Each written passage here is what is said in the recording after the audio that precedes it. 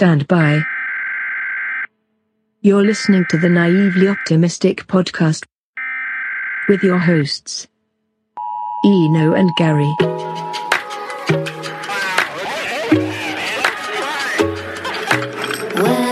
The ego is saying, what's happening here? It's an opportunity for spiritual growth. Do you still think the royal family were shape-shifting lizards? Yes, I do. Give it up for the lads who fucking shite talking spaz.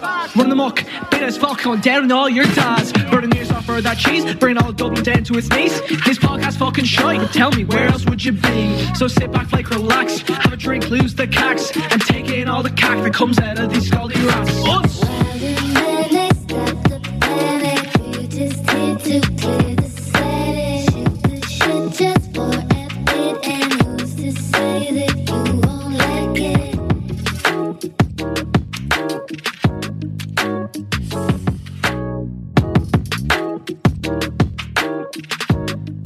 What is going on, lads? How are we? Hope you're all having a fantastic week thus far. Another day in paradise, aka level 5. And massive apologies for the delay with this episode.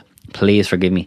It's been a bit hard to record the old podcast with the restrictions, but look, you can't keep a good thing down, and such is the case with NLP, so we're back.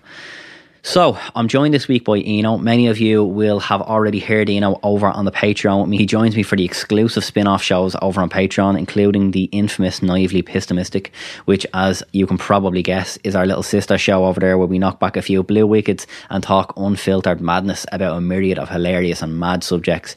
Definitely worth checking out if you're a fan of the show and would like more content even, or even just to support the lads. And as always, we absolutely appreciate it from the bottom of our hearts. In this episode, however, myself and Eno dive into all things MH370, the missing Malaysian airplane which disappeared off the face of the earth back in 2014. We have a look at the official story before lashing into all of the crazy alternate theories surrounding this bizarre event. However, before we kick off into this episode, I want to give a shout out to our official sponsor of the podcast, and they are Martina's Kitchen. If you're like me and potentially struggle with the nutrition side of training, I would highly recommend giving Martina's Kitchen a look. They have been doing bits for me the last couple of months, helping me shed the last of that lockdown blubber. Like many of us, I went a bit bananas on the Almini and Banshee bones over the lockdown and absolutely blew up. But Martina has managed to tame this beast just about and save me from myself. So Martina's Kitchen, in short, is a meal delivery service here in Dublin. They prepare and deliver all of your meals for the working week, all for a tidy number of €60. They're practically giving it away. But 3 meals a day for 5 days a week, and the menu changes every week, and it's honestly divine. All high protein rich delicious meals that will help keep you on track with your fat loss / muscle building journey. But don't take my word for it, head on over to Instagram and check the lads out at Martina's Kitchen Meals and have a little flick through there, have a look at the pictures and some of the feedback from some of the customers, and if it's for you, daily get in touch with them and give them a go. I'm delighted anyway that I started with them, so a big massive thank you to Martina, and of course the great Jerry for helping me go from flab to fab the last couple of months. But yes, on to brass tacks. Episode 33 with young Master Eno is upon us. Enjoy, lads, and I'll see you on the next one, alright?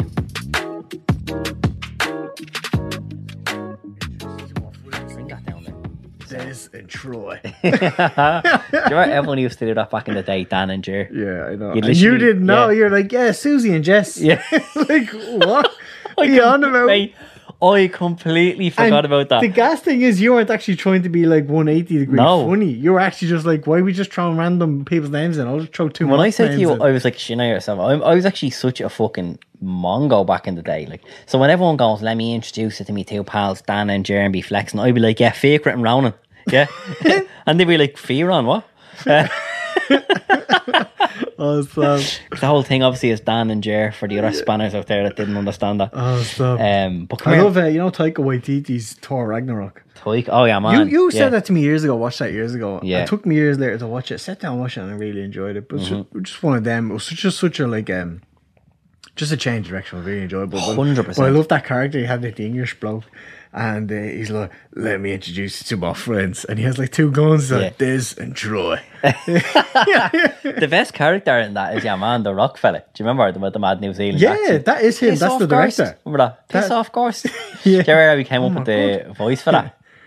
The Bouncers. Yeah. He's from New Zealand or something, is he? What was that again? Because like in the It's been a film, if while. anyone's seen Thor Ragnarok, there's like this big, huge rock cunt in it, right? And he's like this stocky animal. His name is like Korg or something like that, Korg, right? yeah. And but he has this really like, you know, so polite, like so polite, and he's like, can everyone put away their weapons when they finished? Do you mean? Like, Yeah, he's like, and he's, oh my god, the hammer pulled you off. yeah, oh my god, the hammer pulled you off. Right, and then our mum was asked about it in like an interview. He's like, where'd you come up with the voice? And he's like, in New Zealand, there's like these big Kiwi bouncers that are the biggest cunts ever, but they have like really harmless, like innocent, soft-spoken voices. And I was like, not tonight, my friend. Like when they're rejecting people at the door, I suggest you go off for a coffee, come back in a while, and we'll see how you are. Do you mean?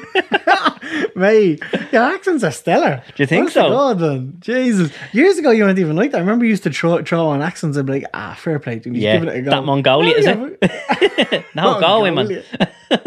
Galway accent, huh? Like, honestly, I don't know. Like, me and Anthony Mouse, you know, you obviously know who the real Anthony Mouse is, yeah? We literally just do accents all day in work, and we've just perfected them. But I always mess saying I'm the master of, like, one-word impressions, like, you know what I mean? I know who he tries all day. Who? Jack Sparrow. No. He actually, man, Anthony Mouse is a dark horse, man. Anthony Mouse is like, can do so many accents, it's not even funny. He puts me to shame. But like, actually, did I ever tell you about in our old office, actually just popping into my head, you're one the Australian board, no? No, Who like never. went mad at me, right? This is actually mad, right? We used to rent this office in town, right? And there was one Jack's on the ground, right? Yeah. Like it was kind of like, it was a big like kind of, what do you call them, kind of old style like Georgian buildings, I guess, like, you know what I mean? Yes. And like four like levels on it, right? But downstairs there was like a 2 males Jackses and 1 female Jacks, as it should be, right? And no one ever used the female Jacks, right? But the female Jacks had this like full mirror in it and all, right? It was just way better than the bloke Jacks, and I'd always use that because, like, you know what I mean? Why not? Like, because the bloke Jacks were Transgender shy. and all, Exactly. yeah. You know what I mean? I can use whatever Jacks I like in that case. Do you know what I mean? Identification, yeah. And so I was walking into the female Jacks, and there was this Australian board who was like burrowed down in the basement, like, do you know what I mean? I don't know what she did. I think she had some like bike company or something like that, right? And so I was walking into Jacks, and bear in mind, I used the female Jacks 1,000 times before this without anyone saying anything, because there was no one ever on the ground floor. It was just one of them empty buildings. So I'm walking into the Jacks, and all I hear is this voice, and I swear to God, it sounded like the seagulls out flying in the air. She goes, "Oi, mate!" And I look behind me, I goes, "What?" I goes, "I think that's the ladies." I'm like, what the fuck?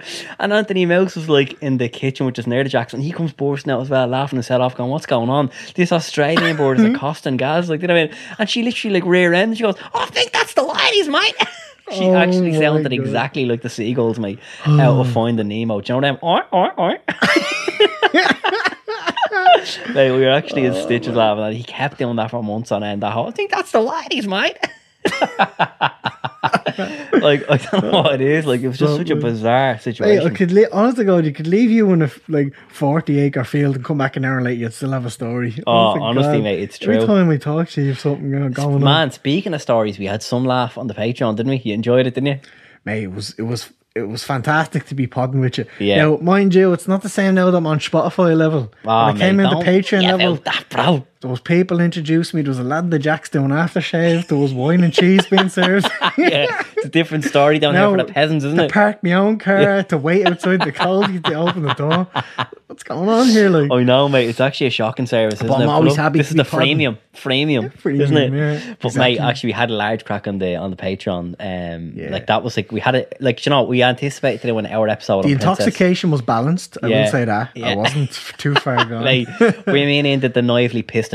So anyone that doesn't know, that's our little spin-off show on Patreon where we have a few beverages, beveraginos, things get a bit cans loose. of Lilt. Yeah, it's killing the sperm, man. Do you remember that? Lilt, taking out your sperm one by one. I could do with it. Isn't it mad how Lilt just went out of the market and no one knows why? Do you reckon that done them in, like PR wise? Unless it was actually true, and they're like, stop, like, stop can't sterilising the nation, like, take them off the shelf. Can't Like, be true, though, mate. There's no way Lilt does your sperm in, do you know what I mean? But on to brass tacks, mate. What are we discussing today? We're talking all things MH370, mate. Yeah. And you know, I held a little comp, didn't I, during the week on Instagram? And a few of the fans, I left a cryptic emoji sequence to try see if anyone would actually guess what it was. And fair play to you, a lot of you guessed it right. Do you know, it was actually the easiest thing ever to guess. The Malaysian flag, a plane emoji, plummeting into the ocean, yeah? there was a rent boy Yeah.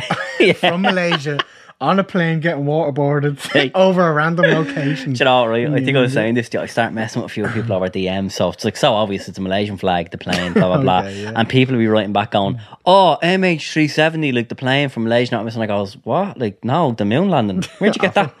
Yeah, and they were like, "There's people that were retaliating, going, it's clearly an ocean emoji. How is that the moon?" And I'm like, right, relax, man. I'm only buzzing with you, for fuck's sake. No, but in all seriousness, though, a few. I'm going to give a shout out to Jesus. A good few has actually reached out with this, right? So from the top, right, Ben Mulligan, Warren Shelley, Stewie McMillan, Shane Harder, all Patreons, coincidentally.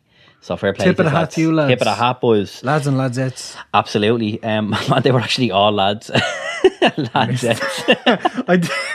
Genuinely, I skipped out there for a moment. So I was like, he might have said Mott's names, and then I missed that. The boys going, what the fuck is he at? Who's aboard? Sorry, face. LGBTQ ABCD 1 2 3 4. I have to cover all the bases. You know? Andrew Finnegan, Jamie Place, Carol Devaney, Maeve McElree, Rion Cahill, Leon McGrain, and Philippe Cantley. So well done, boys. All fair lads. play to you. You've evaded me attempt to shit us up at the moon landing, but fair play to you for guessing that right. So actually, funny enough, before we even touch off the MH370 situation, do you remember, man, when I told you about that thing about about making the shot? Remember me and the lads were out in town. This is when all this was going down in 2014 when the plane went missing initially, right? Me and some of the lads were out in town. I in a pub. have a 20% memory here. Keep going. We were in a pub at a lock-in, Yes. right? And we used to get on well with the barmaid, right? And she was like, "Oh, what can I get you, lad?" And we actually made up a drink on the spot, right? With all the hype going on, we were like, "Yeah, give us a shot there of MH370." And she was like, "What? Like the plane?" And I goes, "Yeah, MH370. I'm not a part of that. I'm not going to repeat myself." She was like, "What's that?" Not a part.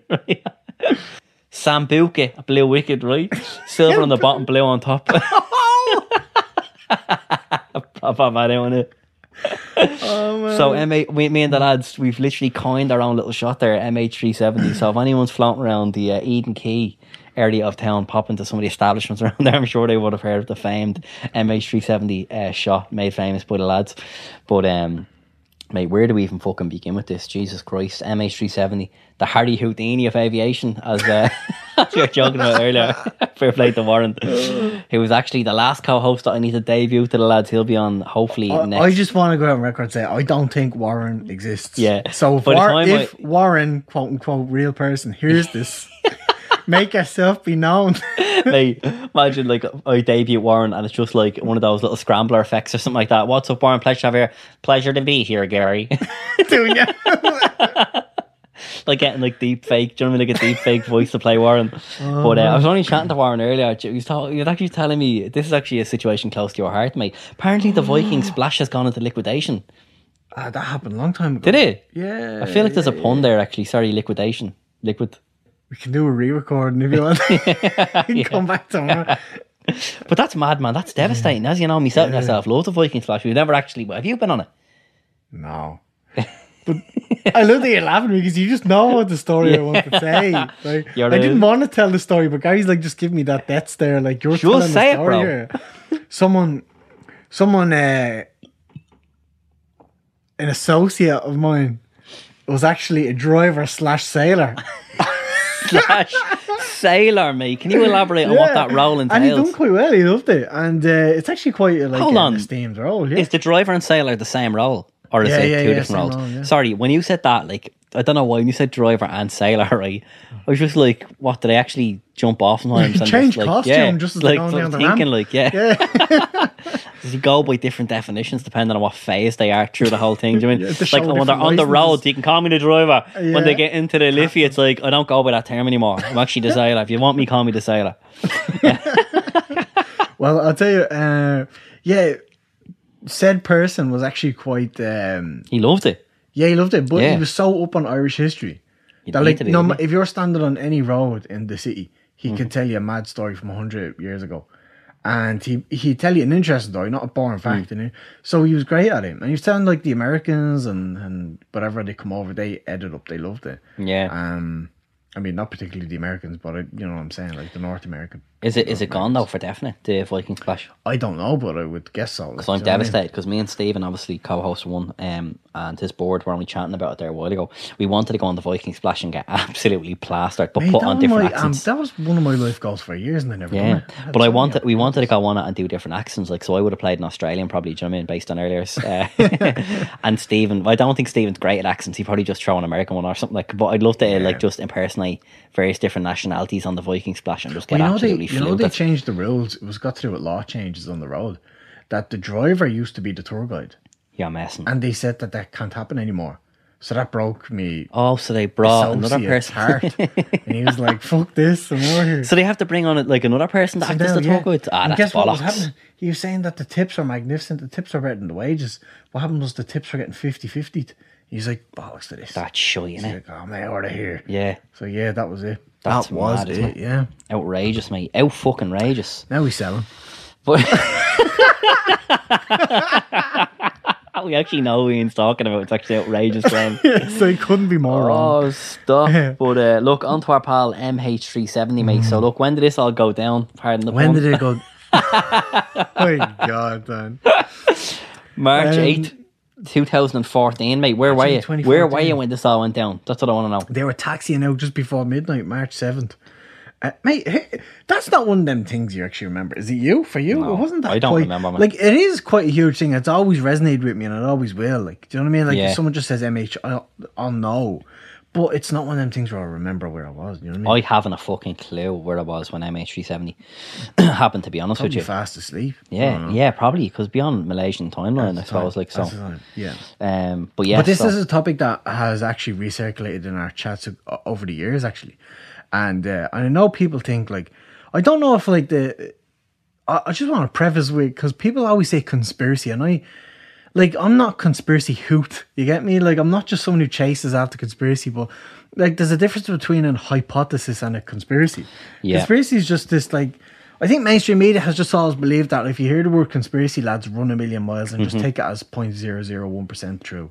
But it's really not like that. I mean, what we'll present here, like, are like kind of like 4 quite substantial and reasonable explanations or hypotheses with evidence kind of supporting. 100%, couldn't agree more. Like, because we were looking into No, obviously. I'm speaking well here and off. No, you're just keep it talking flowing. fucking facts, bro. Am I, bro? But no, even Cheers, like man. we've obviously been looking at this over the last couple of weeks, and I, outside of the brass tacks, like, I didn't know too much about 370, but after reading into it, I'm like, Jesus Christ, this is like the 9/11 shit all over again, just riddled with just oddities and just bizarre shit. Like, if it was as straightforward as a missing plane, like plunging into the ocean, surely it'd be as straightforward as that. But as we're gonna go through, it's not the as per greatest usual.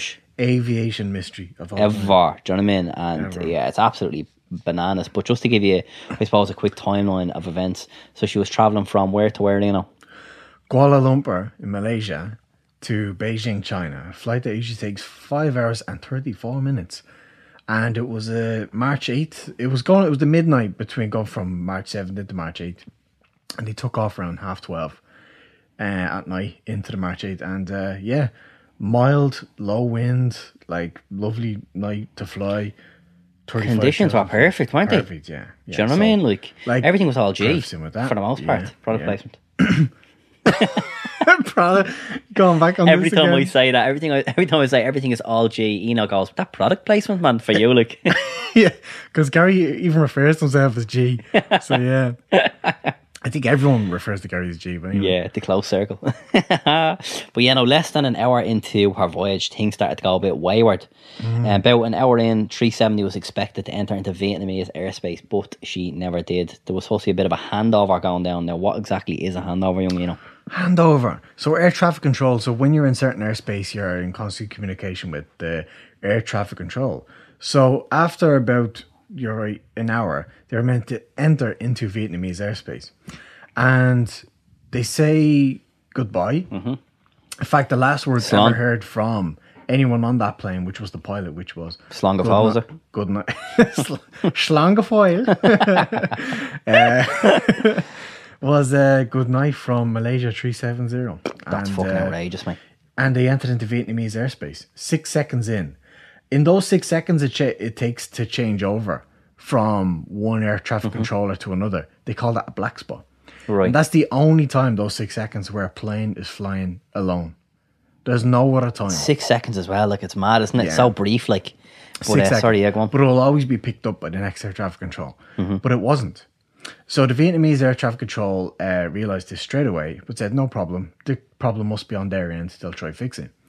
And after 2 minutes went by, the Vietnamese tried to make contact. There was nothing coming back. And I think it was after 6 minutes then they made a turn.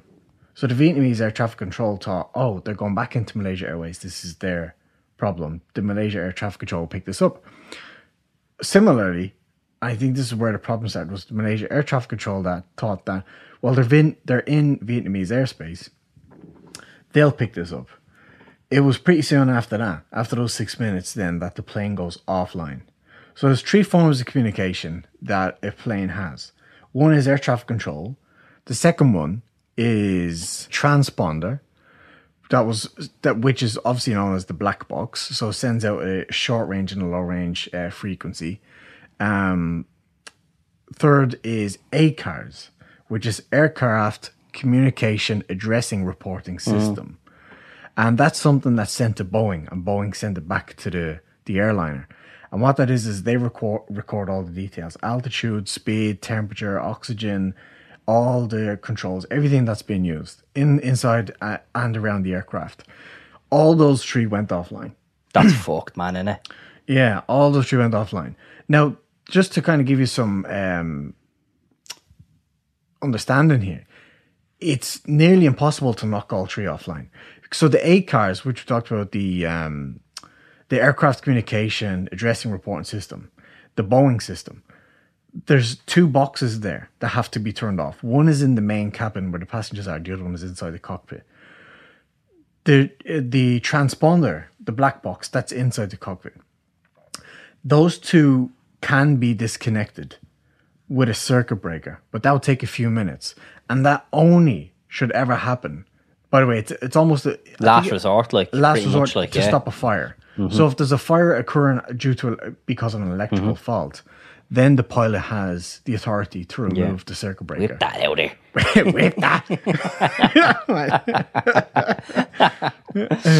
Oh, stop. Who knows? Maybe they wanted a fag inside the cockpit. I don't know. Joint. Sparking up a big joint in the cockers. But to lose those plus the air traffic control signal. Yeah, it's stupidly rare. Like, was strange. Yeah. Now, there is a 4th way, but it is an unofficial way, which is called, the handshake. Go on. The handshake. So the handshake is what's known as where an aircraft or even anything on the ground sends a frequency and a signal about its own data up to a satellite. And the satellite picks that up and sends it back to its respective station. So in this case, there was a satellite that was picking up their information once an hour. And that's called a handshake. So it's where the satellite sends its information to the aircraft and vice versa. And what happened was, there was the space station in Perth was picking up this flight's information. Now, not at the time. No one thought at the time to get this. But in retrospect, they knew they had that information. So that's how we know this. So the handshake continued for more than 7 hours. So this is quite unusual, and this is what's opened up in a mass of theories and confusion, is because that plane was in the sky for 7 hours. Acting the bollocks, wasn't it? Seriously, like, it actually was. It was performing all sorts of bizarre movements, wasn't it? Like at one stage, right? So after the vanishing act, as Ian was talking about with the comms, she turned 30 degrees right, but 2 minutes later spun 180 degrees back towards Malaysia. I think, what the fuck's going on here? And continued in that direction for hours. And like, they were even thinking, like, why the fuck would it be going towards like dangerous, like the dangerous Indian Ocean as well? Like, so, like, if the comms went out, fair enough, like, you're kind of flying blind, but like, just fucking bizarre stuff. So it was flying for 4 hours before allegedly crashing into the ocean at approx 9:15 a.m. You're awake at this stage, I say. What are we doing? 7 hours after the disappearance, though, as Ian was saying. But this is where we're going to get into it. There's been about 150 million spent on this investigation. It's actually the most expensive investigation, like, into aviation kind of, I suppose, like, incidents as ever. Like, yeah. So look, at this stage, you probably know she's still lost. We're gonna make our way into it, right? But we talk a bit about the passengers and all the pilots, now, maybe just to kind of preface where we're going with this. True enough. On board said aircraft was 227 passengers and 12 crew, 2 of which were the pilots, 10 of which were cabin crew. The 227 passengers, among them were 19 distinguished Chinese calligraphers, Gary.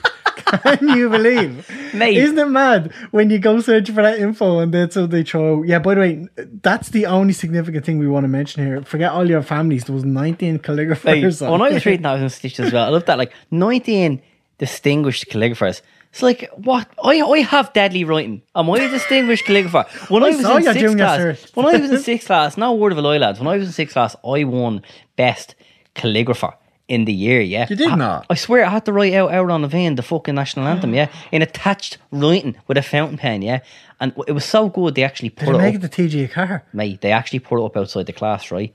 And I was the talk of the school I was for a month. Everyone was like, "Do you see Gary's writing bus? It's unreal it is, yeah." Did they really say that? No.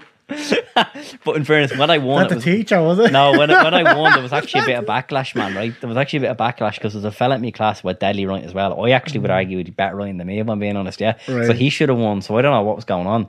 I think the cunt won a Yoda t-shirt or something in the raffle the weekend before, or the Friday beforehand, so they're thinking, look, he already is at the getting something.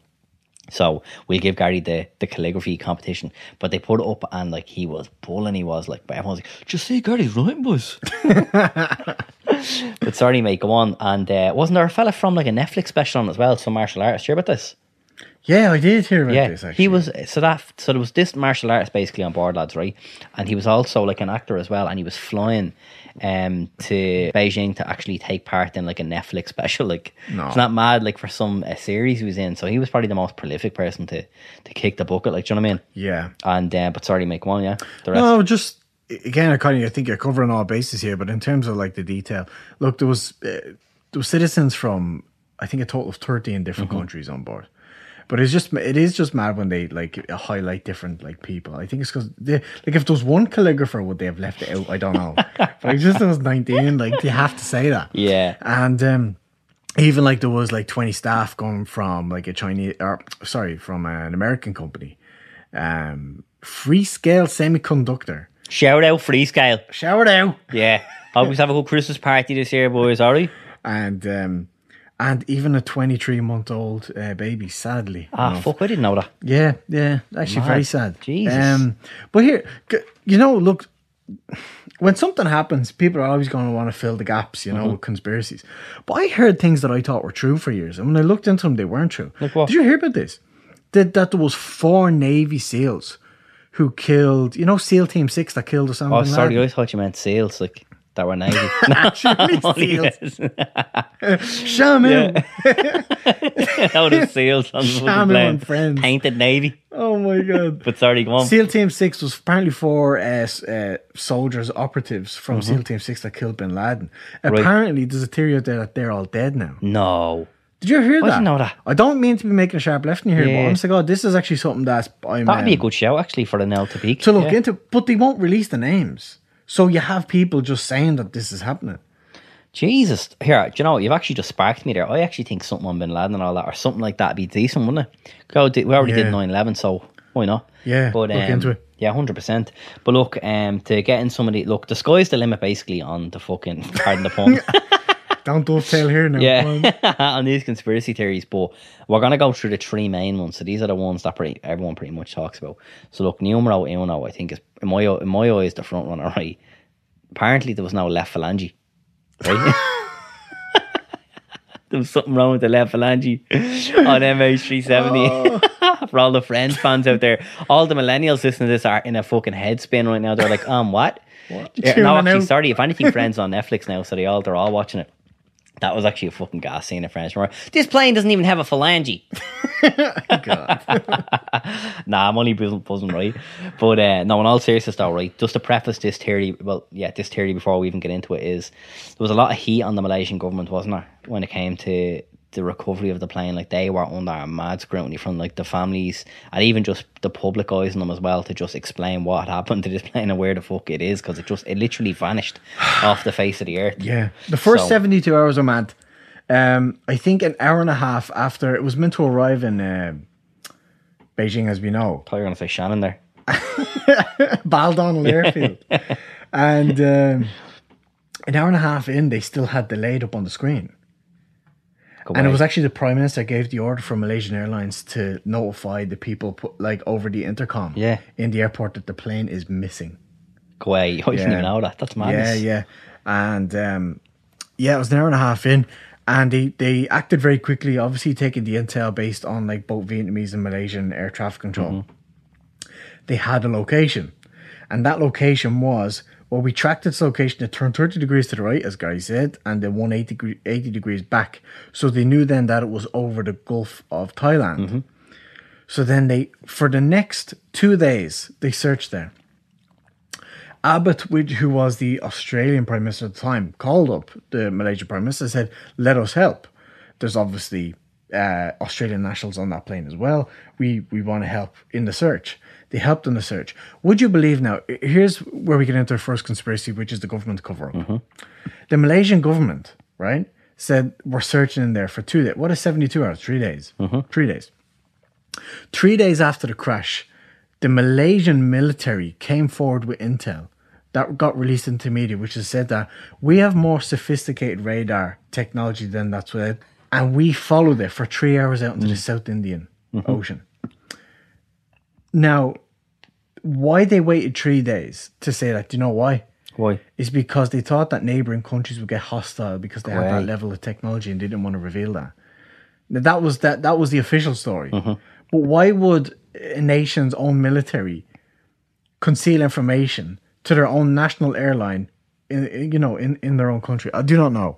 But it does allude to kind of what we're going to go on to now, which is obviously the government's cover-up.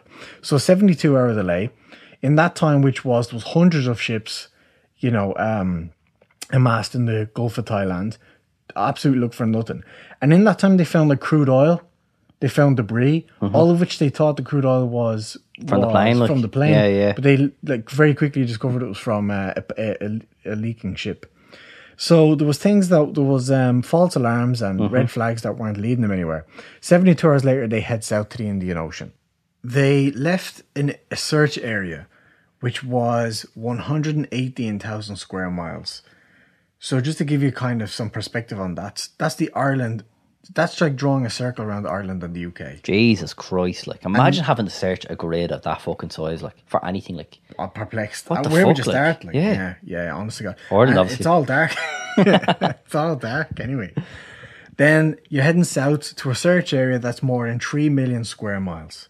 So you're talking about bigger than the size of the US, right? Jesus. So I would have just left it. One of the first things that the Malaysian government done was they availed of a technology called the 21 Bluefin submersible. And that's like a torpedo-shaped submarine, robot submarine, that goes down and scans the ocean floor. But the problem you have with the Indian Ocean floor is it's at parts 46 kilometers deep and it has its own mountain peaks, mountain ranges and fault lines. So you have experts getting back thousands of images over the next few months. And they're just scanning and looking by eye, trying to find in all these mountain peaks and odd shapes and ranges. Nothing came back. Inconclusive. However, I think it was in fact you who told me about this, about the pieces being found. Yeah, no, man, I told you about that. Yeah, no, in all seriousness, though, this is when the kind of more conspiracy side of it kind of kicks in a bit. So yeah, after a while, some very fucking sus thing starts happening, right? In June 2015, in a little location called Réunion Island, which is 200 miles off Madagascar. Can't forget that, can I, Ian? Ian at me there for the old figures, having the atlas out. Man, that's 200 miles off Madagascar there, bro. Don't care. At least you done my voice a bit better than this time. Yeah, Ian goes mad about how I do it. How are you doing my voice? You might. I'm not helping myself, by the way, by saying, how are you doing my voice? But I'm not helping when myself. Ian was in Canada, literally he'd be listening to podcasts because he lived there for the last couple of years, and he'd be like, man, I have a bone to pick with you. I was like, what is it? The way you do my voice in the podcast wrecks me head, because I'll be doing my voice and be like, and I'll be chatting to my mate Ian, and he'd be like, what you mean? That's literally how it was. It was wrecking me head. I was like, I know I'm 20% nasal, but don't fucking do that. Literally to me. making out to be the biggest bozo ever, like when I'm doing the impression, like. But anyway, let's circle back the sorry, wagon. back, boys. So yeah, the following year, so the first piece washes up right in Reunion Island. The following year, the second piece floats up in a place called Pemba, which is 1,200 miles off Malaysia, and then the following year in Madagascar, 4,000 miles off Malaysia. Now, so this is interesting. Gives you a debris radius. Fun fact, which is the size of Russia.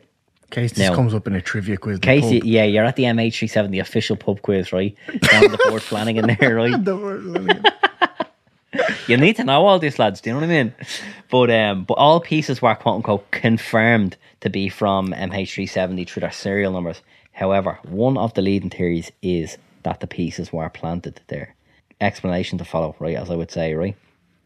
I'll give you right. So for one, right, all the pieces that washed up were from the wing, right. So the right flaperon was discovered in Reunion Island. The right wing flap was discovered in Pemba Island, and a part of the right wing exterior was discovered in Madagascar. Coincidental, right?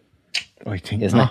I think not. I don't think so either, man. To be honest with you, all three of the pieces belong to the same part of the plane, which is the right wing.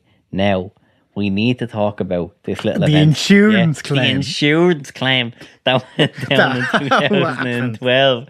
Where do we even begin with this? You know, take us 2 in. years prior to said accident, that same flight, Malaysia 370, was actually in a bit of a car crash. With a bit of a crash in Shanghai. It bumped into like a Chinese Airways flight, and the right wing, although Boeing went on to say it was subsequently minor damage, and it was under repair for 2 months, the right wing was absolutely smashed to bits, and the first 6 feet of the wing were there was lodged. carnage on the runway. Did you hear about that? There was carnage on the runway. The two drivers were getting out on the runway screaming their head off each other. They were like, "You bumped into me. Jackie, get back in the plane. I'm handling it. Yeah, get back. Don't walk away from you. Give me your fucking details. This is all on you, pal. We didn't do anything." Checking this, exchanging information. Not paying for that. Coke Devil said it was literally the most expensive insurance claim they've ever received. It's not women. Get his information.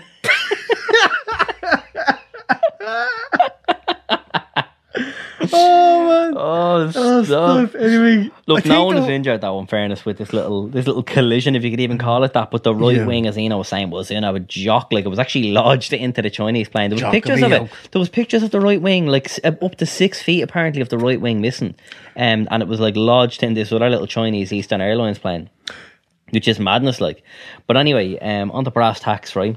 Because this is where we're going next, right? So when planes have any kind of like decommissioned parts, like either the entire plane or a wing or an engine or whatever, it goes to a place which is like kind of like a boneyard, I guess. Like, you know what I mean? These little scrap yards specifically for aircraft. And so in this case, the wing was actually taken off, obviously, because half it was stuck inside the bleeding noggin of that other plane, was taken off and brought to this little boneyard, and it was completely replaced, right? So this is what makes this whole thing sussy, because the serial numbers were from the wing that was whipped off. The old wing. The old wing that was in the boneyard. Do you know what I mean? How fucking insane is that? Like, do you know what I mean? Now, I know what you're thinking, like, this is fucking mad. Like, for one, like, if they were planted there, like, the obstacles alone that would need it to be traversed, like, do you know what I mean? To do that, you need to go to the boneyard, whip the wing out and, like, plant it. Like, put it in a current, I suppose. Do you know what I mean? Put it in a current that's going to bring it to all these different locations. But look, it's not like the Malaysian government don't have just cause. Do you know what I mean? Because as I said earlier, they were under serious fucking serious scrutiny and serious pressure to come up with some explanation as to what happened, right? But regardless of that, there's a bit of evidence to support these wacky claims, isn't there? There is, of course. Exhibit A, mate. Barnacles. And no, I'm not just a fucking character of SpongeBob here, right? Barnacles are what really kind of blows the kind of the hatch off this. Blows do you know what I mean? Lid off it, yeah, blows the lid off this, boys. Blows the emergency door off. I was trying to look for a good pun, visual pun. I'm But sure anyway, just forget puns it. throughout this though, yeah. But look, right, so barnacles, what are barnacles again? They're like little kind of growths, aren't they? Little fungi or something. Imagine fungi. like oversized fungi, but like small coral yeah, that grows on shit. And it like grows that. on metal. It grows on wood. It grows on everything. Like once it's just exposed to the ocean environment, like to the ocean environment. But it can only grow between 18 and 25 degrees Celsius. Yeah. So this is what was interesting about these little pieces that were floating up, right? So looking at the debris, right, the barnacles covered only the top, the bottom, and the side. This only happens, right, if the pieces are completely submerged while in the ocean, right? But when they tested the pieces that were recovered, they floated, right? That was the big giveaway. Yeah, exactly. They floated. So like, in that circumstance, like the barnacle growth, I suppose, would be like it wouldn't. It would, yeah, exactly. It wouldn't completely cover it like in this thing, right? So according to marine biologists, barnacles and marine fouling only happen when there's consistent submersion, right? So if the pieces floated, then they wouldn't receive like equal wetting. Do you know what I mean? The barnacles would have grown in like not in the way they did. Like, but anyway, the rabbit hole goes deeper again, right? Chemical tests also determined that the barnacles grew in temperatures much cooler than the water found in and around where they were allegedly found, like, which is nuts, isn't it? Yeah, But like, and that's why France disassociated from the finds, didn't they? really, yeah. Well, like this is something that kind of interests me. Like going back, I know we're kind of putting a lot of stick on the Malaysian government, right? But again, they were under serious pressure from like the grieving families and stuff, and they were protesting daily. Like, remember we were looking at the clips here, you know, like there was uproar, like. And we might throw a clip in now. We have of the families kicking off. We're witnessing a street protest in Beijing. These people are family members of those aboard the missing Malaysian airplane. A few minutes ago, they left the hotel where they've been staying for the past 2 weeks, armed with T-shirts saying "Pray for MH370" and banners saying "We want the truth from Malaysia." They tried to board buses to take them to the Malaysian embassy, but those buses were stopped by the Chinese police. They broke through those police lines, and they're now simply marching through the streets of Beijing to get to the Malaysian embassy to demand the answers that they say they deserve.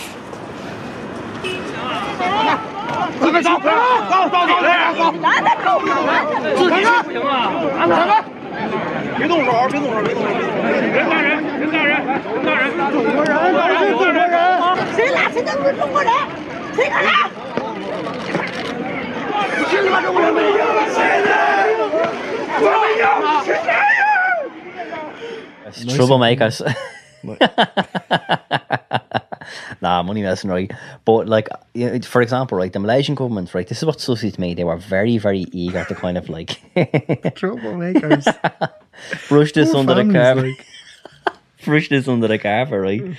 Like in a press conference, right? So when these pieces washed up, right, the Malaysian government were like, yeah, no, these pieces are 100% unequivocally, like, absolutely from MH370, right? No, from a MH370, right? But the French government came out and they were like, well, no, there's still very much a lot to kind of process there now. I mean, we can't say for absolute certainty that these parts are definitely from a MH370. Like, there's like very strong conjectures was the exact quote they used, and further testing was needed to verify if it was from the plane. But again, going back to the Malaysian government, they were like, no, 10 million % that's the plane. Because the families run a fucking mad one. So, like, you know, to me, it doesn't seem completely out of, like, the equation that they'd be looking to push, like, a narrative like this, do you know what I mean? But anyway, on to the next kind of part of this crazy tale, right? What happens then, you know? 6 more pieces show up, found by French officials on Madagascar, right? And the pieces end up getting held in Madagascar custody, right? The Malaysian government hit the roof. They're like, don't let anyone touch them fucking parts until we get down there. Yeah, we're not messing. Like that don't let anyone near those fucking pieces till we get our boy down there, right? So they send the bloke down to Madagascar by the name of Zahid Rossi, yeah? Your Paulino, right? So Zahid Rossi was the honorary consul of Malaysia, right?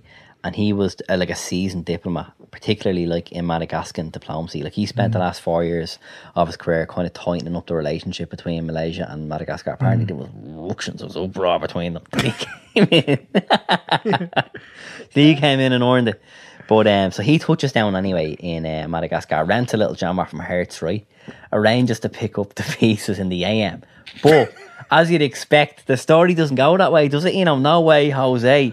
The chap, right, is, as I said, he arranges to pick up the piece at 11. I'd love to know what he did in his final night. Be bullets. Yeah, it's gonna be bullets, bro. The chap probably went for a lovely steak, enjoyed himself. At 11 p.m, the poor chap has probably gone back to his hotel. Doesn't the chap get absolutely riddled out of it? Gets absolutely slaughtered. His little rental car was unrecognisable, right? And it got mowed down with artillery fire, right? And that's all God. she wrote for young fucking Rossett. It was game over. The chap was brown bread. No one knows who the fuck the assailant was. He was just going to collect the gear. Yeah, pretty much. Like, do you know what I mean? Like, this is the night before. Like, and but it's heavily speculated. Look, his demise was the result of these poxy playing pieces. To be honest with you, Yeah. Because think about it, like that was his sole purpose. Like poor Rossett, man. The chap is just out in his little rental car, driving back to his hotel. There's no need for it. Like, for him to be just driving along and then, like, you know, There's no answer for whatever that. about like just to get clipped. Like a little bike, like driving up beside you in traffic, like a Biggie Smalls job. Do you know what I mean? Yeah. Clipped and off again. Artillery fire, like that's so over the top, man. Like The might as car went with that as well, like. you might as well send like military jets in to get him. Like, do you know what I mean? Actually, fucked it is. Well, look, let's take stock for a second, mate. What's going on, right? We've chatted about the wing, man. How the serial numbers were off the wing that had been replaced and was in the bone. Yeah. Right? And now we're talking with your man getting done in. Like, this is fucking outrageous. Like, what's going on? Like, if this was simple as just a plane going whistling, crashing into the ocean, that'd be that. Do you know what I mean? Why is there so much like mystery, like smoke and mirrors surrounding this whole thing? It's bananas, like. But anyway, that takes us on nicely to numero dos in this conspiracy extravaganza, right? So we'll chat about a little bit, I suppose, about the official story about the comms going on, because that's what the kind of narrative they seem to be pushing a bit. And the exact reason for the comms failure is still widely debated, right? But airline experts have claimed there's only really a couple of ways that these things happen, right? One is major electrical fires, right? Some facts, though, according to Flight Safety Authority, right? The majority of electrical fires are caused by wire malfunctions, right? Like a wire like overheating or like sparking or something like that. Mate, I don't know about you, but I was thinking about my AirPods when I read that. I was like, my AirPod wires go a bit dodgy sometimes. Like, do you know what I mean? So if you were telling me my safety inside an aircraft is down to a wire, do you know what I mean? Like, what? I couldn't get over it. I was like, no, surely, like, do you know what I mean? A wire overheating, like, do you know what I like? Oh, I don't know. Isn't there some staggering statistic about that? Like one in every 3 16? flights. 3 One in flights every a day. 3. Swear to God, 3 flights a The day, smoke right? from- This is it. I have the stats for you here, mate. Statistics, right? 3 flights a day experience in-flight smoke problems around the world. What? Like, I don't fancy me chances, to be honest with you. Like, I don't know how many flights there are a day, but 3 is bad enough, like. Look, apparently, I was reading a bit into it, and apparently most of them are just extinguished in seconds by the crew, and passengers never really know, like, thank fuck, but it's still a major issue, apparently, for airlines around the world. I don't have any pilots listening to this, but tune in, lads, let us know, or fucking DM us or something, because I'm part of what I mean, not like, you know what I mean, after that. But yeah, look, airline experts do claim that this will be a potential reason, right? Comm systems could go down, well, like within a few minutes, like, and this could potentially explain the sudden 180-degree turn that young 370 did. However, this theory would not explain why the plane made a second turn, right? Last thing they'd want to be doing, surely, would be flying over open water with no comms, right? Also, the final transmission, as you pointed out earlier, they were in fantastic form. Do you know what I mean? Like when they were chatting away to like fucking HQ, like literally, like there was no signs that anything was wrong. Like, do you know what I mean? It was grand. And like, surely, because if there was any sign of fucking faulty wiring or whatever, or smoke inside the cockpit, like they'd be ringing back HQ, like going like, "Fuck me, it's scorching in here, boys." You mean any extinguishers around there? Like, I mean, like they were in fantastic form. So that's what's so sussy about the whole thing, like, because you know what I mean. There would be evidence that all was not fucking well, on 370, like, and again, it happened literally just when they were switching over to the Vietnamese. Guy, What? statistically, you are more likely to be struck by lightning than to experience an issue in a Boeing 777. No, grand, man. I still wouldn't fancy me chances, man, after this. What? Do you know, Are you serious? I swear to God, the older I've gotten, the more afraid I am of flying. I don't know what it is, like. Yeah, it's the reverse for me, though. Yeah, man, I've been on, like, when I was born, man, I was like fucking 6 months or something on my first plane going to Blackpool, right, for the Stags. No, seriously though, like, I remember, like, I've just been on planes like fuck since I was younger, but the older I've gotten, the more That's celebrity paranoid I life, am. the Like, yeah, packs. that's it, man. I'm just more paranoid these days about being on flights. Like, I think the last plane I was on, obviously, like, pre-Rona, like, probably I think it was Amsterdam or something. I was actually a nervous wreck going over there. I was like, oh my God.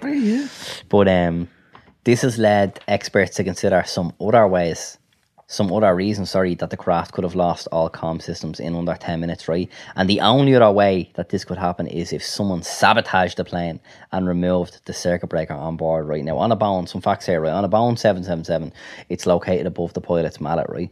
Pilots are instructed, though, never to touch it unless it's an absolute emergency, like, fucking like proper last resort type thing, right? Unless it keeps like tripping or something like that. It's not the story, you know, isn't it? Like if it's like tripping non-stop. Electrical fault, Yeah, and they even have to alert like air traffic control apparently to say, listen, this is what we're doing and why. And yeah, so there was none of that chat. But after the plane went missing, they looked into the backstories of some of the pilots. You know, this is your territory. I think this is where we step into conspiracy number 20. Number 2, we love it. Okay. Get your own language, bro. So, heading would be probably suicide by the pilot. Now, I suppose, let's just jump back in there. Pilot Zahari Ahmad Shah was 56-year-old, had flown more than 56,000 miles and been a Veteran, veteran Yeah. of the game. No, veteran, man. Say it with me, veteran. Yeah, that's how Will Stubbs say it. Veteran? Yeah, veteran. VECHRIN, veteran. Oh my god. Yeah, so Zahari was would you believe it or not, he has his own YouTube channel and there's still videos up there you can check out. Off. Mate, isn't this mad? There's so many mad things that surround this that we're going to touch on now in a sec. But like, even one of the things, like the pilot had his own YouTube channel about him showing people his flight simulator at home. That's actually mad. I didn't know And that. it's still up there. Yeah. So you just Google Zahari Ahmad Shah. I don't know how you spell Shah. Yeah. Zahari Ahmad, even just Malaysian pilot YouTube channel. And you'll see his YouTube channel there. But yeah, so look, there was things that were happening and surrounding this man's life in the days leading up to him. Case in point, 3 days minus flight. His wife and 2 kids leave him from the house, right? Understand. They left him, yeah. 2 days before the flight, his mistress, who was 30 years younger than him, dumped him by WhatsApp. Away. He was ripping his wife off and The whole time, yeah. Away, madness. She probably knew, like, that's probably Yeah. was all over. Like, I'm sure it wasn't She over, probably like, took the plane down. Fucking what's the crime of passion? But and then one day before that, a cousin of his who was involved in a political party who he was heavily involved in and was rumoured to be involved in after his career in piloting, got convicted of sodomy. What's that, like arse rape, isn't it?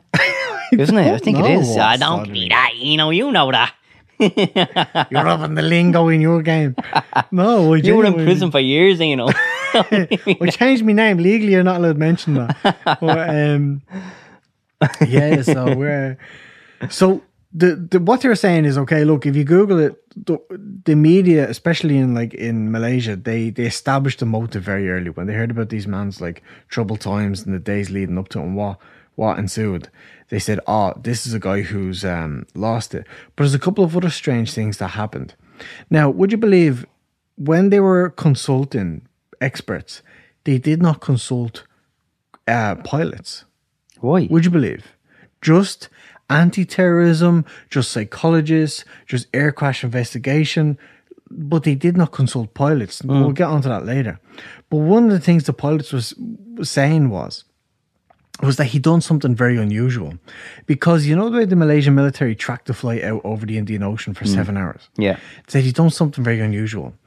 Zahari Ahmad was born in Pan Am, and what he done was when he took that last 180-degree turn, and then he took another turn out the Indian Ocean, that 180-degree turn brought him straight over his hometown of Pan Am. And from there, would you believe, before taking a sharp left out into the Indian Ocean and flying to, well, what we assume was their obliteration, he done what was called the tip of the wing. And apparently pilots were explaining this, particularly not in commercial jets, but in more private jets and like military jets. A tip of the wing is one of those kind of like, call it like a gesture in the air, like a tip of the hat to say farewell. So you fly on your side 90 degrees for a moment. And that's when he took a sharp left to go out into the Indian Ocean. Before doing that, he done a tip of the wing, leveled, and then done a sharp left out into the Indian Ocean. Some people were saying that was a big tell, because that was a pilot. That was a very like Swan song, like, cultured pilot. Tip of the hat. Yeah. I'm out. Yeah. 370s out here. Look. So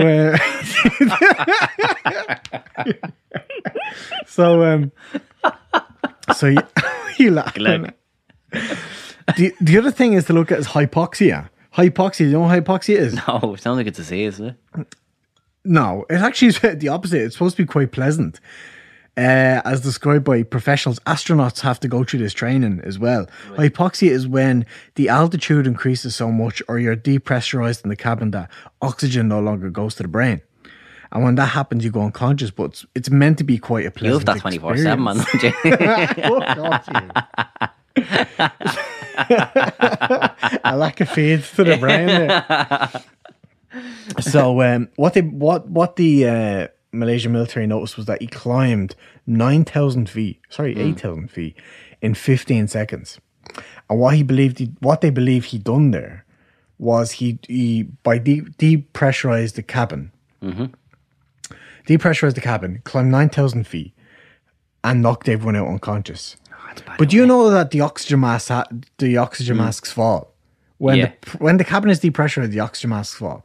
When that happens, each mask gets 12 minutes of oxygen. That's it. Everyone.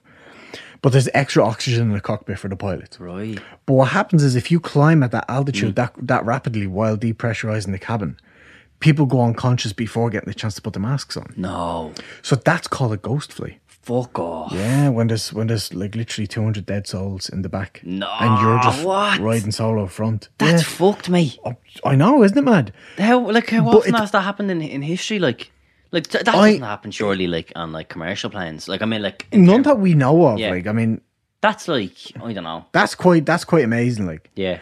But there's a couple of things that led to that suggestion. In order for that to happen, as you alluded to earlier, they had to have pulled the circuit breaker out, right, to stop a fire. And if there was a fire in the cabin, they would have had to depressurize the cabin to put the fire out, meaning there was no longer oxygen and people would have suffocated. But again, like that, they wouldn't have known anything about it. Now, what they believe what happened was, we go back earlier, remember the handshakes? The satellite picking up the signal once every hour. The flight flew at 39,000 kilometers in the first hour, but they don't know what happened after that because the Malaysian military lost it after that. But it was traveling 600 miles per hour each hour for 7 hours before it lost fuel and went. So it lost fuel after 8.5 hours of flying for what was meant to be a 5 hour, 45-minute journey. So there was two pilots that didn't know each other, but by putting their theory out there online, they met each other and they came up with the same theory, but by different conclusions. They reckon they know where the plane is. Oh, fuck off. Isn't this bad? And they were never consulted. Enter Byron Bailey. Right. He's a pilot, experienced pilot, commercial jet for Emirates. The other one is Mike Keane, who's also experienced pilot for British Airways. No, sadly enough. Eric Keane, bro, I was like... But both of them have simulators at home. Yeah. So Mike Keane is a chief pilot for British Airways. Byron Bailey is just an experienced commercial pilot for Emirates. Both have Boeing 777 simulators at home. And they ran through on their system what might have happened. Right. And they think a couple of things happened. See, at 39,000 feet, if you run out of fuel and fall, that's called a death dive. Right. And what happens is that you go down in a spiral and pieces come off the plane and you would hit the water at 1,000 kilometers an hour, right? Meaning the plane will break into a million pieces. And way to go, pieces would have been found everywhere by now. Yeah. But what they say happened was, and their theory is this, when they ran through the model based on the fuel, right, and based on the weather conditions and the weight of the aircraft, because as you know, the Malaysian government released the itinerary, that they were able to run through that model on their simulators.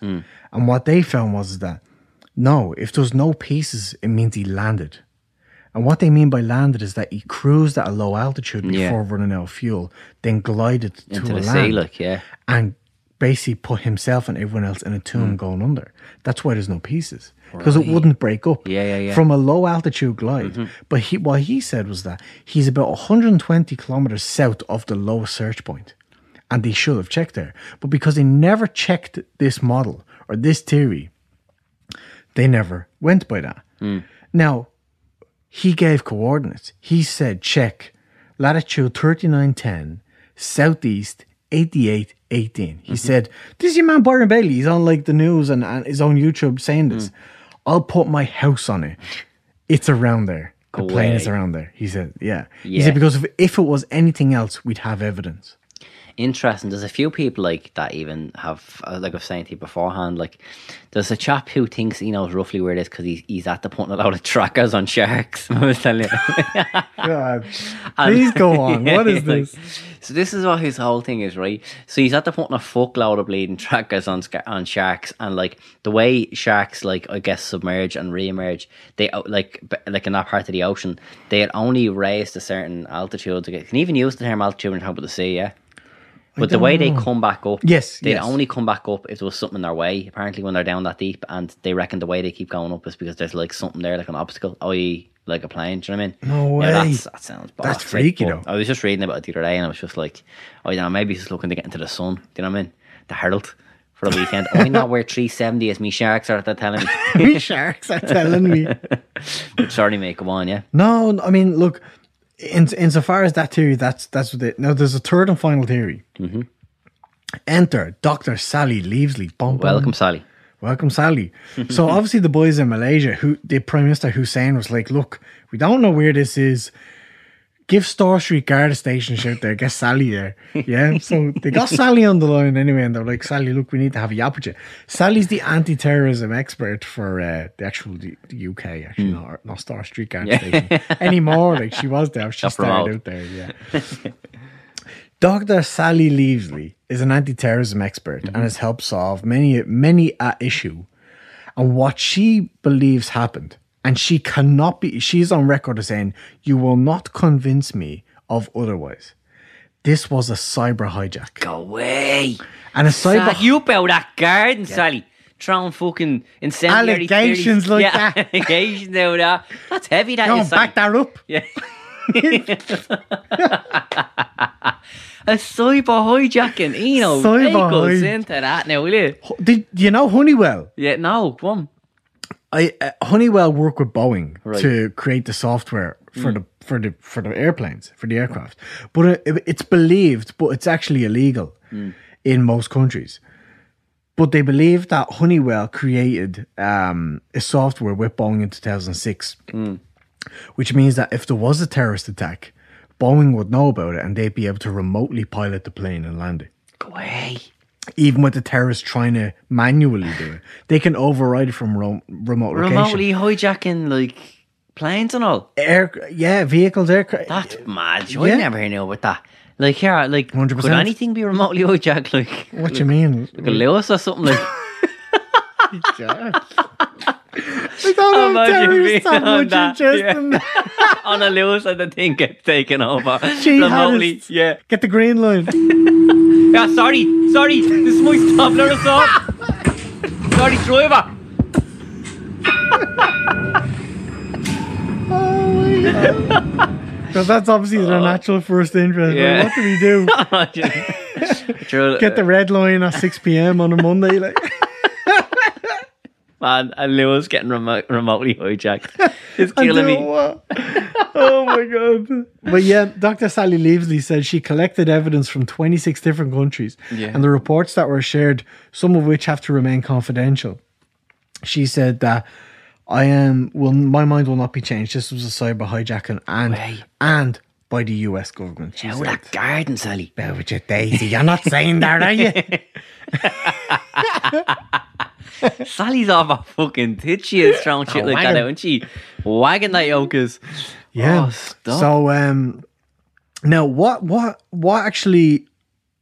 other people actually, the independent research has done on this?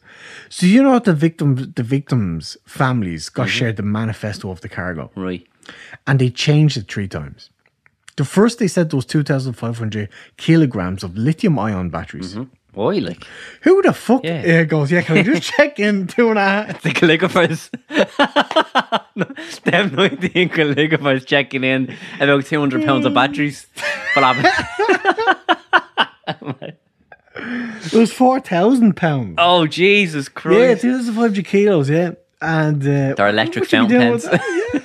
Yeah, my HP laptop, I just want a few spares. Like, I mean, what would you be doing with that? But what they noticed is they changed the name of that. Then they call it radio accessories and chargers. Right.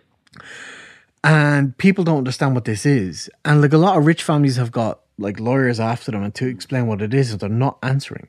Right. But what Sally Leavesley was saying is that there was cargo on board that plane that was meant to be government to government exchange of contraband or cargo, right? Military or something of interest to other governments around the world, right?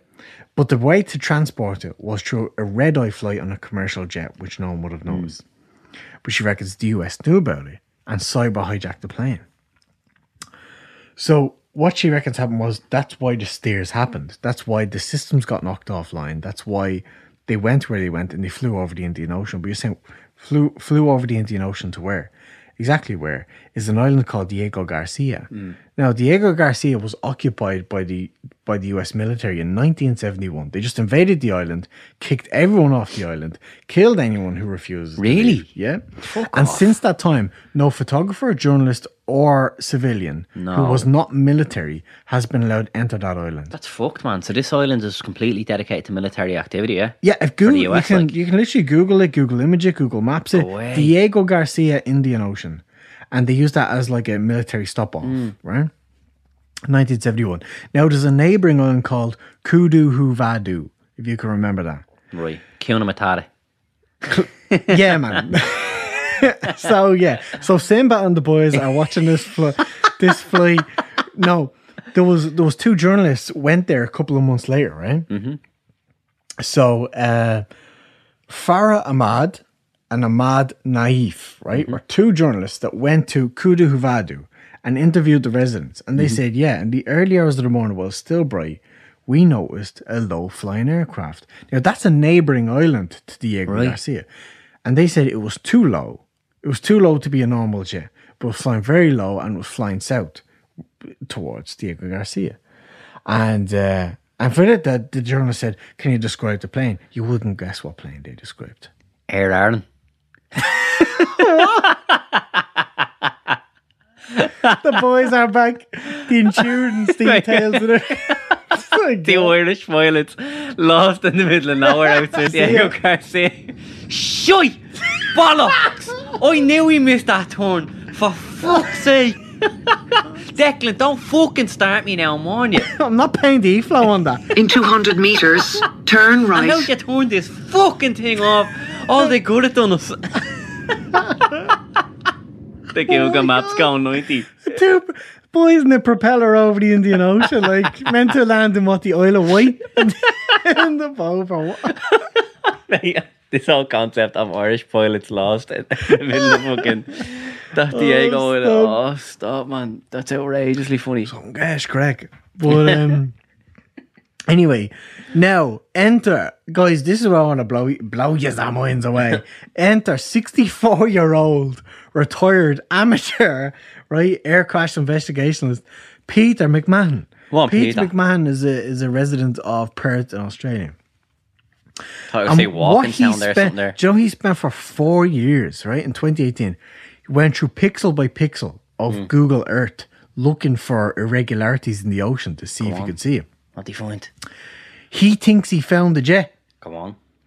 And if, honest to God, listeners out there, even the Malaysians who are listening to this podcast, if you Google yourself... Because of a thriving Malaysian listener. You have a huge following. I saw your following. The Malaysians are up there near the top. But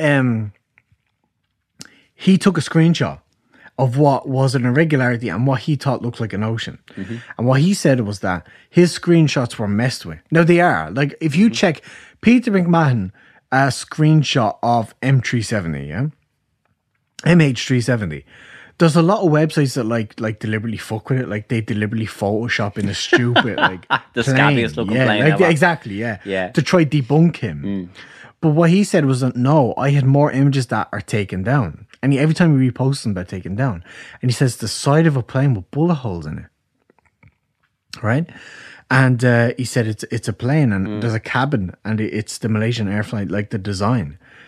There's also like the wing, like it's in situ. But if you get to see some of the, there's some websites that are still showing it. But if you see some of the images, it's actually quite amazing. You're like, how in God's name is this airplane shape in the water? like out in the middle of nowhere, like this perfect, balanced, symmetrical airplane shape. So check that out as well.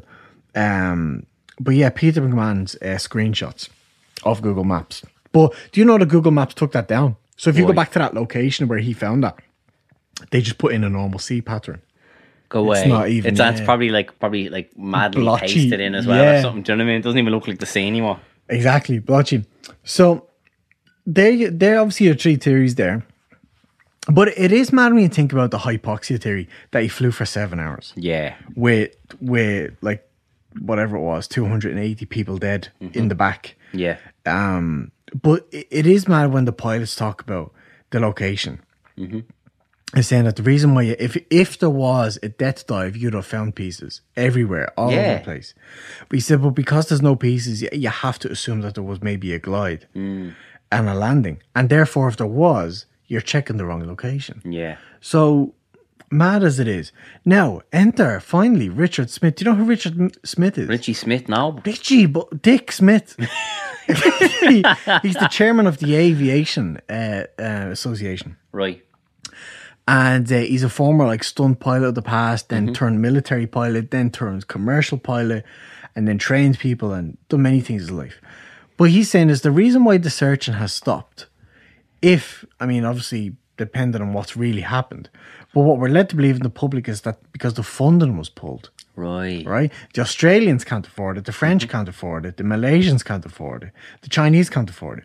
But he said 4 billion people fly a year commercially, right? Pre-COVID. Right.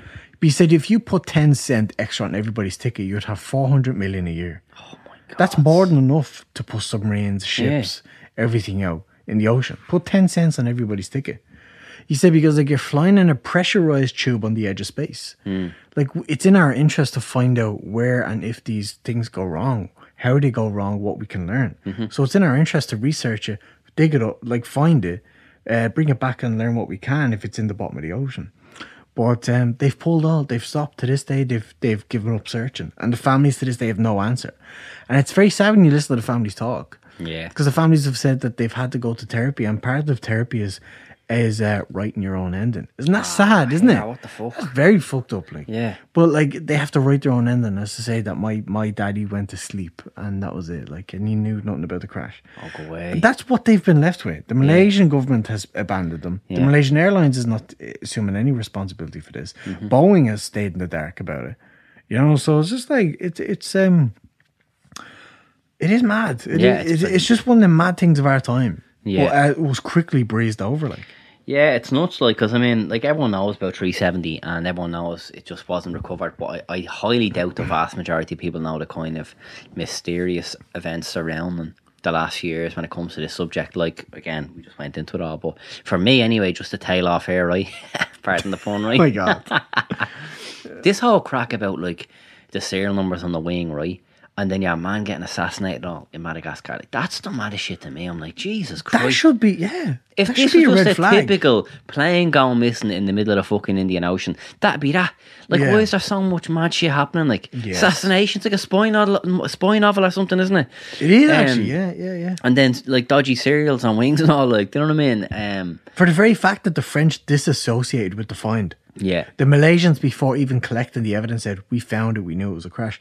And the French said, no, we're actually going to wait on the evidence, thanks. Yeah. Do you know? It's and the then, thought. like you alluded to earlier, the barnacles are Yeah, sorry, the barnacles are another fucking totally inconsistent. Like, Yeah. they're like, if it floated 4,000 miles. By the way, Pemba Island, which is on the east of Africa, is 12,000 miles away.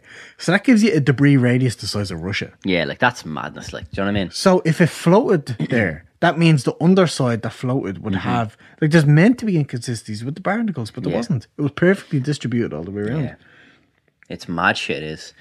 But look, lads, let us know what you thought, realistically. Like for me, I'm a bit rocked by the whole thing. Because, like, I really didn't know there was that much weirdness surrounding it. I really, like, for me, as just a typical Joe Soap here in Ireland, I was just like, right, they never found that in the story. But when we looked into it, we're like, Jesus Christ.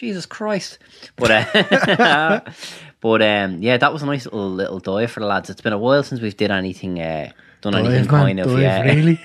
Sorry, mate, bad choice of words. Well, who knows? I might land in a fucking Diego Garcia Island, wherever the fuck that is. Like, do you know what I mean? And all the passengers are now are loving life now on that little military island. But no, it's been a while since we did a fucking a little dive into like anything conspiracy. I think 9/11 was probably the last one that we did conspiracy. So, but yeah, you know, fair play to me for joining me on this. Happy to be back podding with you again. You know, join me on the Patreon every month if you're interested. If you have the means and the interest. We obviously do massively appreciate it. You get an extra episode a month. You can catch all the historical episodes on there as well.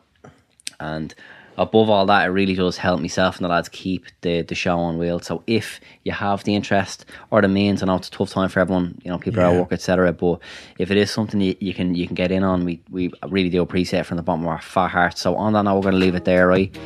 You know, yeah. Gracias.